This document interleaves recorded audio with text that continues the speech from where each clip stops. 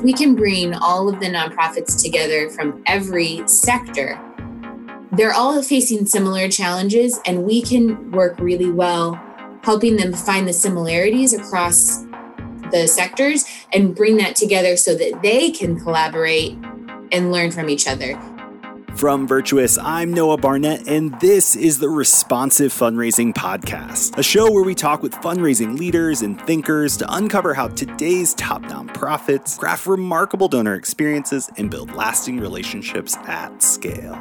On this episode, we're joined by Kelsie Ruff-Smith, the Director of Programs at the Community Foundation for Ocala and Marion County and the Nonprofit Resource Center. I brought Kelsie on because I wanted to get into the opportunities organizations, especially nonprofits, have to collaborate both with community foundations and other stakeholders in their community, but businesses and philanthropists, and how you drive collaboration between those stakeholders to really serve the community well. Kelsie has some great insights on what philanthropists are looking for, how to drive collaboration for the sake of community, how to avoid duplication in your local community, and ultimately, how do you build a culture of philanthropy and grow generosity either amongst your community or at least the community of donors that are supporting your nonprofit. It's a great conversation, tons of insights, so let's dive in.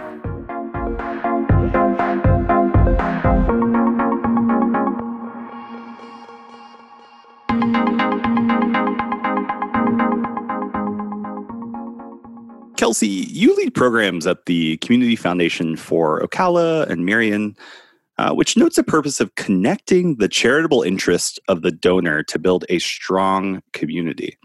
Now, this intrigued me that this purpose mentions both donor and community, but not nonprofits. But from my understanding, you primarily serve nonprofits. So could you unpack this a little bit and then how this purpose or your organization really supports nonprofit leaders?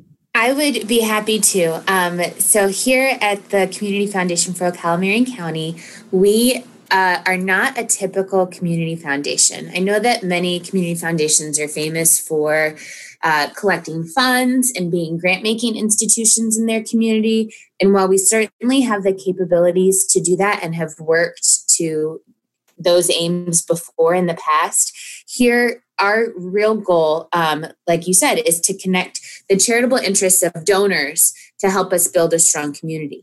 We found back before the Community Foundation was created here in Ocala that there was a disconnect between people who wanted to give their money and the needs that needed filling in the community and being able to bring those two together. So we really think of ourselves as the bridge between community needs and the people who want to donate funds to those needs. Now, the community's needs are, varied and large, especially in a community like Ocala that's, got so many diverse nonprofits. I'm sure every city comes across that. But what we really are here to do is kind of a three-pronged approach of creating a philanthropic community that giving back is a natural reaction to everyone's way of life in the community. We want to connect those people who have leadership and resources in the community to protect and propel it. And then we want to capitalize the funding that causes causes the community to improve. Now, nonprofits come in because they're the ones on the front lines. They're the ones doing the hard work, and they're the ones serving the most vulnerable needs.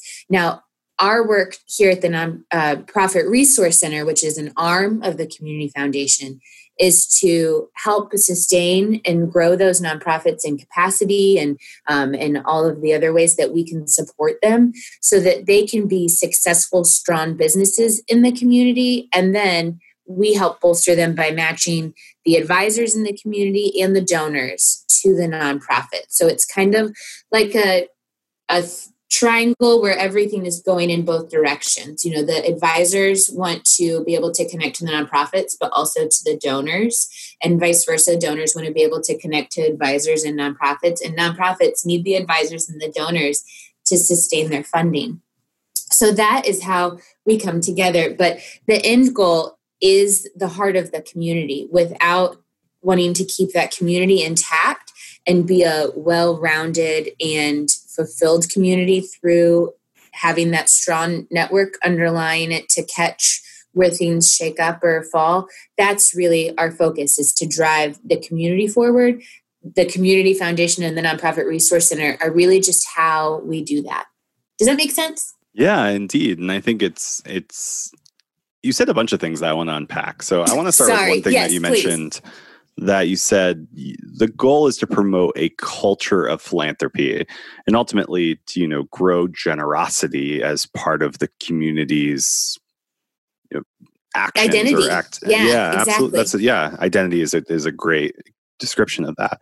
And the idea of growing generosity and building a culture of philanthropy is something that we're really focused on here at Virtuous, because in some ways we're tackling that from the technology side, because we feel like there's an opportunity to leverage technology to better serve and connect the givers to the good in our communities, and thus increasing the cultural narrative of philanthropy and changing that, but also then ultimately growing generosity. And so there's a huge alignment there. And I think one of the reasons why, we wanted to connect and learn more. So when you talk about the idea of a culture of philanthropy, what does that look like? How do you guys think about that or measure success? So we do that in several different ways. Here, one of our big things to kind of create that culture of philanthropy that we really just love to do here is a program called Youth Philanthropy in Action. And we actually go into local middle schools and teach classes in the course of their regular instruction. We come in and teach a 6-week series, 1 week at a time, where we teach 7th grade students about philanthropy, about how to connect your passion, discover your passion, create your personal mission statement of what really matters to you and how you can use that to guide your giving. They get to talk to a real person from our community who is a philanthropic donor. And from that, we really want to build up this nature of philanthropy in the roots. So as they start to grow through adulthood and stay in the community, they understand why it's important to give. And then we're able to work here at the foundation, growing donor advised funds, helping, create workplace campaigns, do all of those things to just further impact the philanthropic giving in the community and help, create and inspire more contributions from the heart. The reason people want to give is because it feels good in your heart to do something that's important and matters. And so if you can do that with something that really aligns with you, maybe your personal causes are, cancer related or pet related or whatever it is that really inspires you, veterans. And we can sit here and go, okay, great. This is a list of nonprofits in our community. Where can we help you give? Yeah, for sure. And I think what you hit on is something we champion a lot, even just that we lead off with our presentations typically about this, is that giving is deeply personal. And you've referenced that actually twice in different ways. But one of the things that you mentioned is that this idea that giving is personal and there's a desire, or let's say a culture of philanthropy. And then the ultimate goal is how do we leverage those kind of that personal conviction or desire to give in a way that furthers the community. And then you kind of describe this idea that where nonprofits come in is they're actually a lot of times on the front lines of being able to deliver on that, or actually almost be the platform at which the giver, the donor, the philanthropist is actually being able to implement through giving, through the nonprofit, to actually improve the community.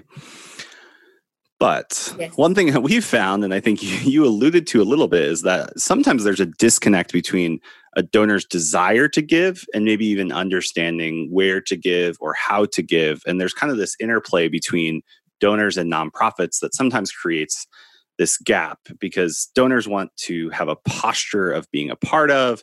Nonprofits are on the front lines doing the work, and they're like, hey, give us the money, we'll take care of it. And so there's this natural disconnect. How do you see that play out in your community or with the nonprofits and the philanthropists that you all really coordinate with?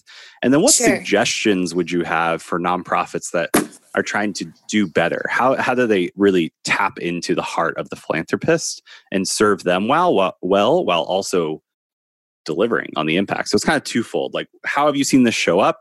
But then what advice do you have in actually bridging that gap between the donor and the org that's delivering the cause for the community. Definitely. So that's the hardest part. Now, I don't think I've disclosed this to you, but on the side in my free time, which I'm going to put in really heavy air quotes, I am the executive director of a nonprofit yoga studio here in the community. Wow, yeah. So I really personally know that the challenges of nonprofits, especially the small, young, budding, and very tiny budgeted nonprofits, the hard part is how do we spread the word in such a way that we can receive funding back from the people who are interested so that we can continue our mission.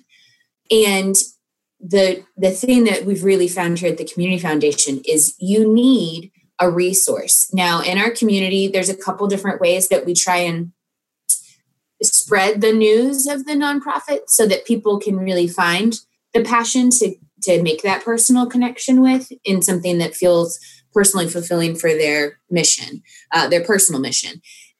You need something to connect the two, whether it's, your Chamber of Commerce has a database of nonprofits that are a part of the chamber, and that's how businesses connect to them, or here by us, soliciting to find the donors that want to do bigger things like donor advised funds or open a campaign, or the business owners who want to encourage giving in their workforce with the workplace campaigns. I've kind of touched on these a little bit, but those connections are really the things that make this bridge between the donors and nonprofits. So here, the way we do it is also through a guide to charitable giving that we put out yearly, where we let anyone, even people who are not a member of our nonprofit business group here that is membership based, anyone can submit their information to this magazine. We put out an open call, and it leaves open for a couple months so people can submit. And then we take all of those and we put them out and distribute these copies in the community so people can find what matches to them. And people ask us all the time, when does the guide come out this year? Because they want to know what's happening with nonprofits in the community. They want to see the changes that are coming down the pike in nonprofit work, because those, everything's evolving as we work through the needs in our community and hopefully resolve some of them. But I feel like there has to be a leader in your community that just steps up to help kind of aggregate this information and redistribute it in a way that's consumable for the public in a very simple way. That's how you make this connection, in my personal opinion. I feel like someone has to step up and take charge of being the connector, the networker there to build for that. So that's my first part of the question. And I kind of touched on some of the suggestions on how to tap in, but from a personal nonprofit standpoint, the ways I've been networking the yoga studio and helping others with networking is finding out the best way to market to your audience. I running a yoga studio, we are donation based in the fact that we want people to give some form of donation when they come to take a class. And we're not really specific about what that is. And many people sometimes don't bring anything physically tangible to donate financially. But, I'm always trying to find new ways to get creative.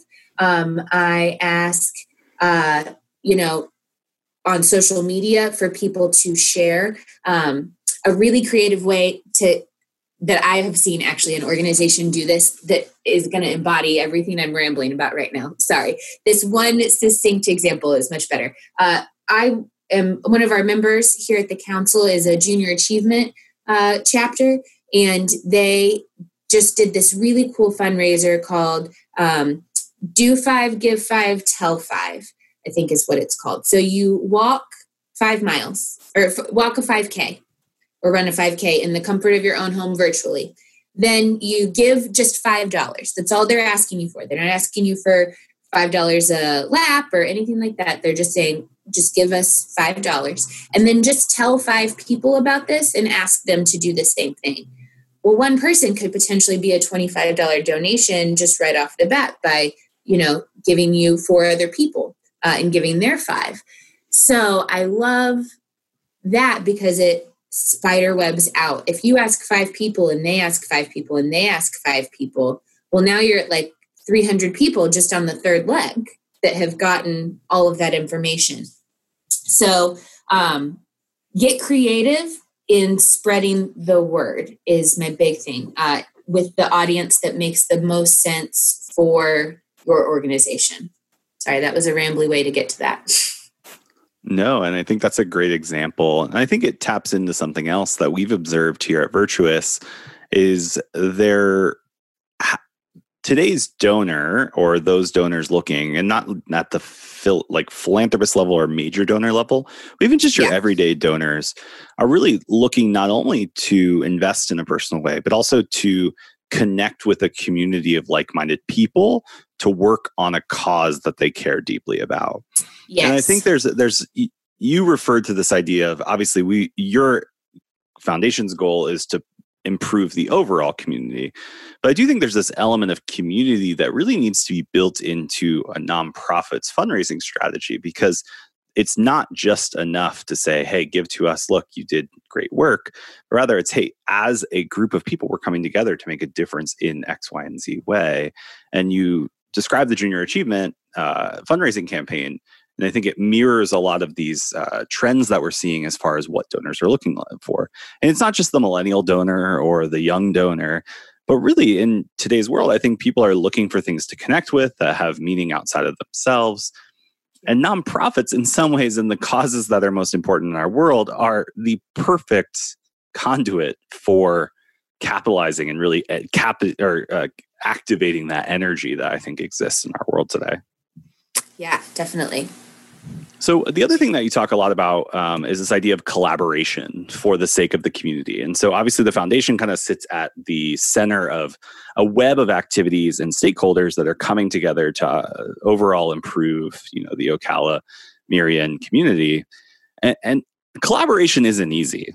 And I think there's this holy grail of we're collaborating and everything's great, but it's difficult to align the interest of various stakeholders and move people in the right direction. What lessons have you all learned or observed, or maybe are even just trying to work on as you seek to collaborate resources and move them in a single direction? Because we know when we do that well, there's huge success on the other side for the beneficiaries and the community.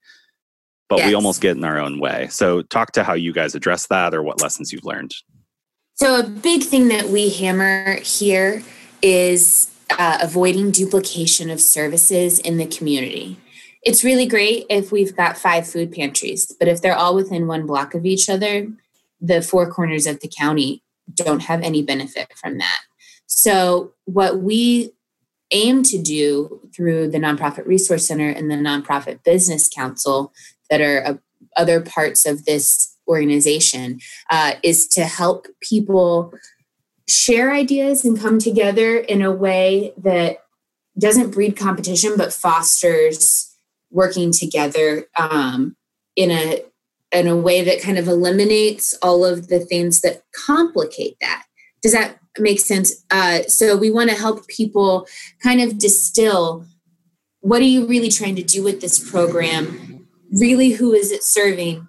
Is there anyone else out there doing anything like this that you could work with or partner together on? Because also we know, right, that grantors love collaboration, especially our local grantors that are giving out.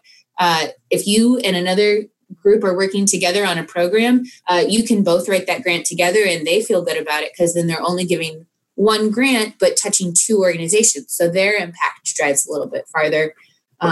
If that makes sense. So when it comes to collaborating, we find too that most people just want to collaborate with the people in their sector. If you're doing after school programs for, less fortunate children or people who are at a systematic disadvantage, you might want to work with someone on the other side of the county doing those programs. But what we found is if we can bring all of the nonprofits together from every sector, they're all facing similar challenges, and we can work really well helping them find the similarities across the sectors and bring that together so that they can collaborate and learn from each other. The best example we've had of this was Actually, the creation of the Nonprofit Business Council came because the local PACE Center for Girls here in Florida and the Marion Senior Services chapter both were looking at a software, and they were both trying to solve similar problems but needed a software.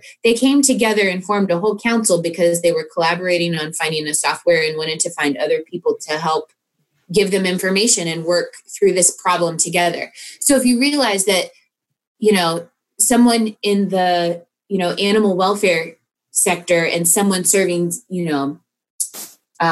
environment out in the Springs, those two can come together and find similar problems and work together to solve them, but also be in totally separate spheres of impact. So that's how we've tried to help foster collaboration, but also the ways that it can work together in ways that people don't usually expect. Yeah, and I love how you highlighted the importance of bringing stakeholders together that come from different places in the maybe the overall equation to serve a larger population. And I think that's where you start getting into, if we can move all in the right direction, we can solve problems together so that there's synergy and each of our work is actually exponentially increased rather than it just being a 1 + 1. It's that whole kind of age-old thing that 1 + 1 equals actually 3, and that's really what you're looking for. And I think there's a great example in Dan Heath, who wrote a great book, but his new book, sorry, I'm blanking. Dan Heath wrote a new book called Upstream. And in his book, he highlights how the Chicago school system, I think back in the early 90s or maybe late 90s even, had a 50% success rate in kids graduating high school. And they kept looking at it from, a school problem and reviewing this and doing all of that. And then they brought in someone else that kind of had a background in kind of bringing other people together. And so what they realized was if they could actually systematically break down where the upstream challenges were, not just we need more program, we need higher discipline, we need this, that, and the other. And then also bring in outside stakeholders like social workers and the police force and a bunch of other people that maybe, and even nonprofits that were all involved in kind of the success of that city's children. They were able to drive, I think, a 20% increase up to 70%. And I think they said that there's 300,000 kids that go through that school system. So when you think about a 20% increase over a matter of 5 to 10 years, that's incredible. But it was a result, and this is where the point comes, of collaboration between multiple differentiated stakeholders that were impacting some aspect of the overall circle that they were all trying to push forward. So collaboration is essential. But I think 100%. One thing that you brought up, though, and it really is required for effective collaboration, is an alignment between kind of the program side of a nonprofit and the fundraising side, and kind of making sure those things are in lockstep. However, anyone listening to this knows that that's not always the case. There tends to be sometimes a disconnect even between the program staff and the programs team and the delivery team and the fundraising staff. And so I'm curious how you would advise organizations to be thinking about alignment between programs and their fundraising, but specifically for the sake of how that increases their ability to get increased funding. And then any examples that you see doing this really well in your community where there's this deep alignment between program delivery and the fundraising for the sake of that program delivery. Yeah, totally. So, I feel like I keep coming back to this, but the way to really bring it all together is focus on the why. Why are you executing this program, and why is the money that you're trying to get important? If you can bring the fundraising team and the program team to the table and have them sit down and agree that the reason this program exists and the reason we need money for it is because of this one specific mission, I feel like you can get everybody to line up better. And that takes a little bit of pre-planning and a lot of communication, and sometimes the massaging of egos, right? Like any human interaction does. But I think if you can make the the why, the reason that we're all working, be clear and distillate and in your face, then I think that you can miss that disconnect.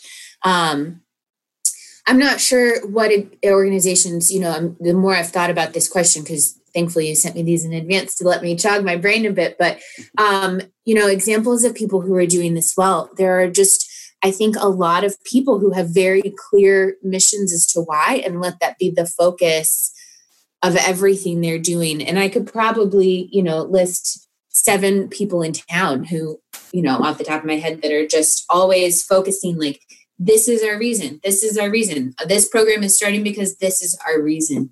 And I think that bringing those together, just the why, you have to know your why. So as long as everybody has come to the table and known your why, there's a great book by Simon Sinek called Start With Why. And on a personal level and at a professional level, I think everybody needs that book. Yeah, no, it's a great book. And Simon Sinek's work, even outside of Start With Why, is a great resource, I think, for all nonprofit leaders or funders or philanthropists or really anyone, as you mentioned. Like just a human. Absolutely. Yeah, if you're a human, this is marketed to humans. Yeah, indeed. And I think, but what you just illuminated is that, what we're doing and what we've all just described is we've named there's foundations and there's businesses and there's the philanthropists and there's the nonprofit and there's the beneficiaries and there's the overall community. But at the end of the day, it's all humans, right? Yeah. And we have to remember that what we're doing, regardless of what team you're on, is humans coming together to work on a collective cause that matters and that our community cares about. And I think this idea of humanizing even just our interactions and how we fundraise can be infused with what you mentioned about the why. And you talked about how nonprofits need to get clear about what the why is behind their things. But you also talked about how you're encouraging 7th graders to already begin to think about their why. And what's interesting is that you have these donors or philanthropists that have their why that they've been able to develop. And you have nonprofits that have their why. And really now it just becomes like a matchmaking game where it's like, hey, this is what we stand for. What do you stand for? Wow, there's alignment here. Let's collaborate together to make a difference in our community that matters to you and to us and ultimately to others. And I think the simplicity of that is really helpful and was helpful to me when I thought about what we were doing as fundraisers when we were engaging with donors. And I'm circling back to a question here is you obviously work a lot with the donor side as well as the nonprofits or the business community. Yes. What do you hear from donors as frustrations or desires and what they want really from partnerships with nonprofits? So, donors want to know that they are having a direct impact. And I think it's the onus on the nonprofit to turn around and say, hey, thank you for this $500 contribution that you gave us at our gala. That right there is going to fuel 3 months of after school care for a child with a single mom who otherwise would be home alone in an unsafe neighborhood. And by telling the donor what their donation will impact and then telling them after that it did impact, we all know those commercials, especially in the late 90s, that were for 15 cents a day, you can sponsor a child in Somalia and we'll even send you a picture. Do you know why those work? Because they got a picture of who they were helping. And, an unscrupulous company could have sent that same picture to every single person, but every single person felt like they were helping that kid, especially the ones where they would get to pen pal with them. Those were why those were successful. So by turning that back in a way that nonprofits today can use that in a really positive and authentic way is say, we just recently, the nonprofit yoga studio on the side that I run, Blissful Life, we had a shortfall in our budget and Giving Tuesday came. And I set up our Giving Tuesday donation site to say that like, hey, if all you can give is $20, you've paid for 2 classes for someone who can't pay for their own. 5, you've paid, $50, you've paid for 5. $100, you have given them 10 classes, like being able to break it out that like, this is where your impact will go. One of them was to pay our electric bill for the month and like actually gave like the average figure of what our electric is budgeted. So things like that, telling people what they're actually doing with their money. I think that's how you solve that problem. And I think you're absolutely right. And I also think it's not reserved for the $20 donor or the $400 donor or the $1,000 donor. It's like when everyone. I was working in child development programs internationally, like the $20,000, the $100,000, the $500,000 donors, $1 million donors, they want to see that as well. And we can't forget that as part of our how we connect with our donors. And I think that's something I've kind of gone back to is that, again, regardless of whether you give up $1 million or $1,000 or $10, you're still a human giving, and giving is deeply personal. And we want to be able to connect with that. There might be additional bullet points or requirements or desires outside of that, but the one that I don't think dissipates or disappears regardless of the donor, specifically individual donors. I know there's other types of funders that might have different requirements and disregard some of this stuff, but it's still an emotional thing. It's still a connection to impact. It's still an expression of the legacy I'm trying to leave on the world. And that matters to the $10 donor and the $1 million donor regardless. 100%. I agree. So, Kelsie, I've obviously enjoyed our conversation. I think there's tons to unpack about how nonprofits can really engage with philanthropists better and collaborate them, but also with community foundations like yourselves. So most of our listeners work at nonprofits or they're fundraisers at nonprofits. And so I want to give you the opportunity as like a member of a supporting agency or supporting group that nonprofits would work with. What advice do you have for those fundraisers and how they should work with organizations like your community foundation? Like what should they be doing? What could they be doing better? What resources might not even realize that are available in their communities that they can tap into? Definitely. So every community is super unique, which is kind of the hard part about speaking to that broadly. But the things that we do we want to stay present, right? So that we also, like when a new nonprofit springs up, we can be there to welcome them and help guide them on what they need to start their nonprofit, give them a checklist, help them with some of our programming to, create a strong business. Nonprofits are businesses too, even though they're not often treated that way, just because they reinvest their profits back into programming. The thing that we have to keep in mind is most new businesses fail within the first few years, and nonprofits are probably even more susceptible to that failure due to the fact of how they generate income. So I like to say with that you want to make sure that your funding is diversified. That's my biggest advice for any fundraiser. And I'm sure if they're a good fundraiser, they already knew that.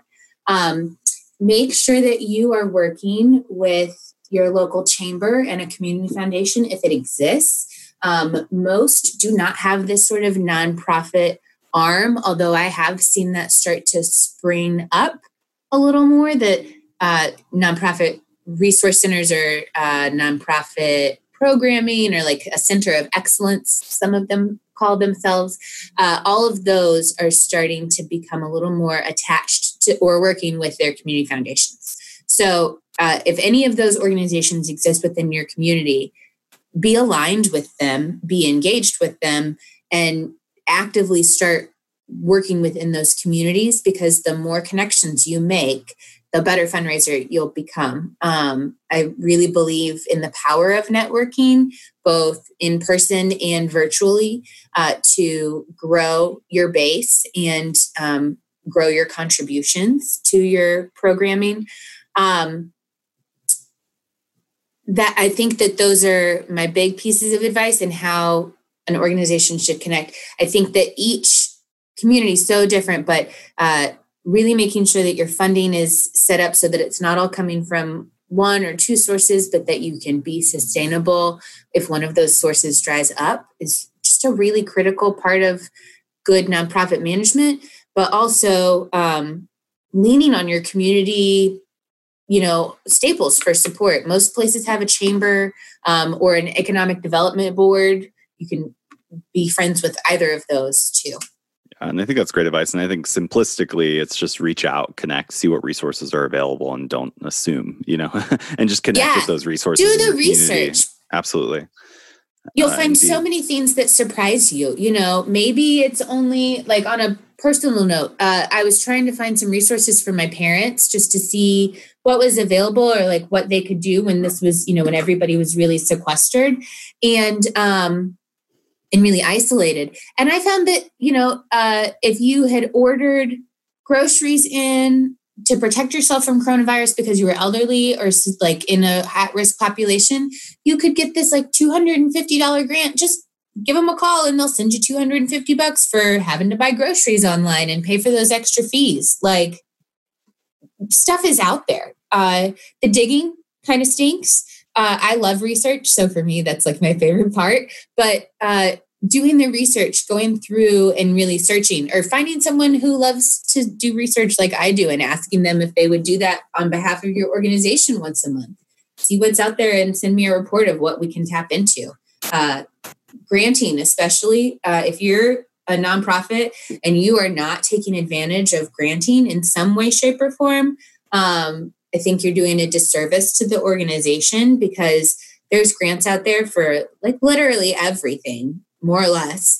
And while you might not get it the first time, you get better at these things with practice.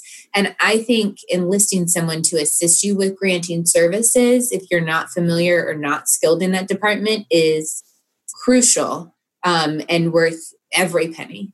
Well, Kelsie, I appreciated our time and your insights. And I kind of want to end on this. And you kind of mentioned, obviously, the fact that, we've gone through so many different circumstances that have created uncertainty and fear in our communities.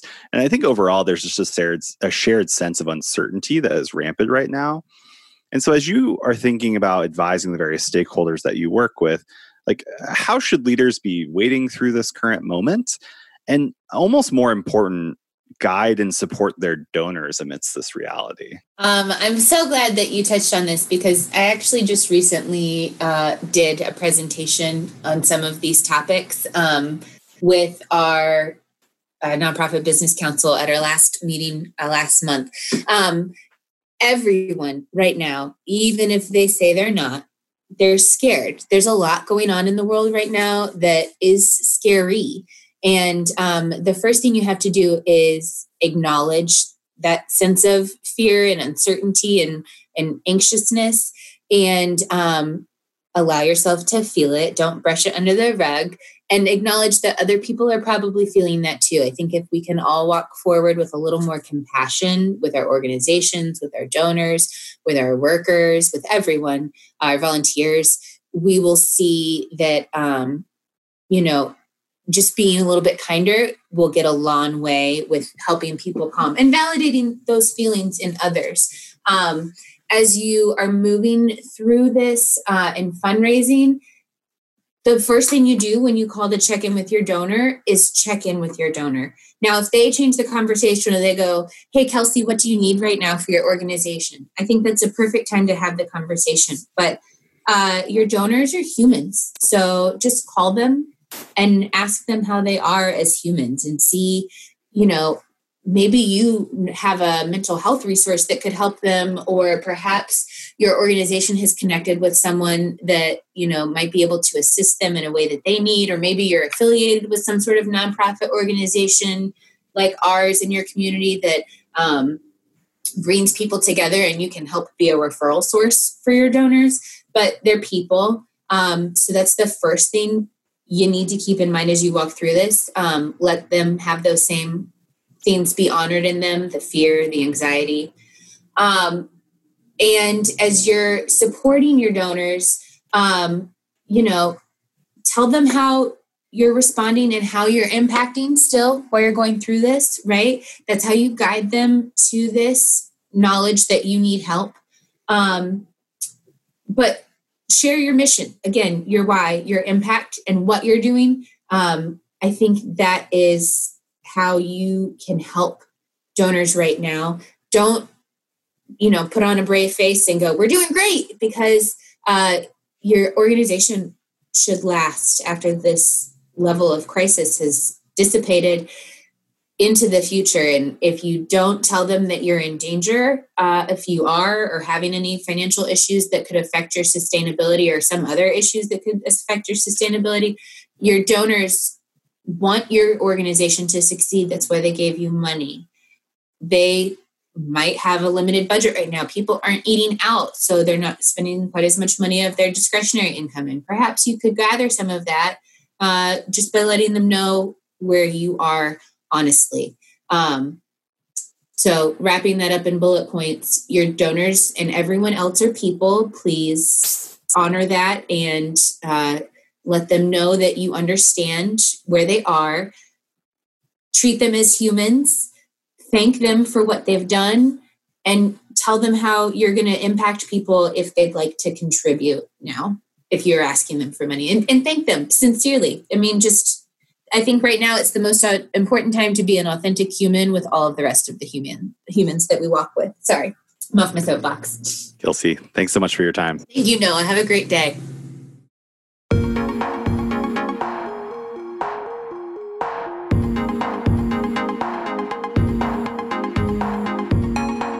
Thanks for listening to this episode of the Responsive Fundraising Podcast by Virtuous. Each episode we've designed to really give you the insights into the philosophy, process, and playbook of leading nonprofits so that you can grow giving and build deeper relationships with the people who matter most, your donors.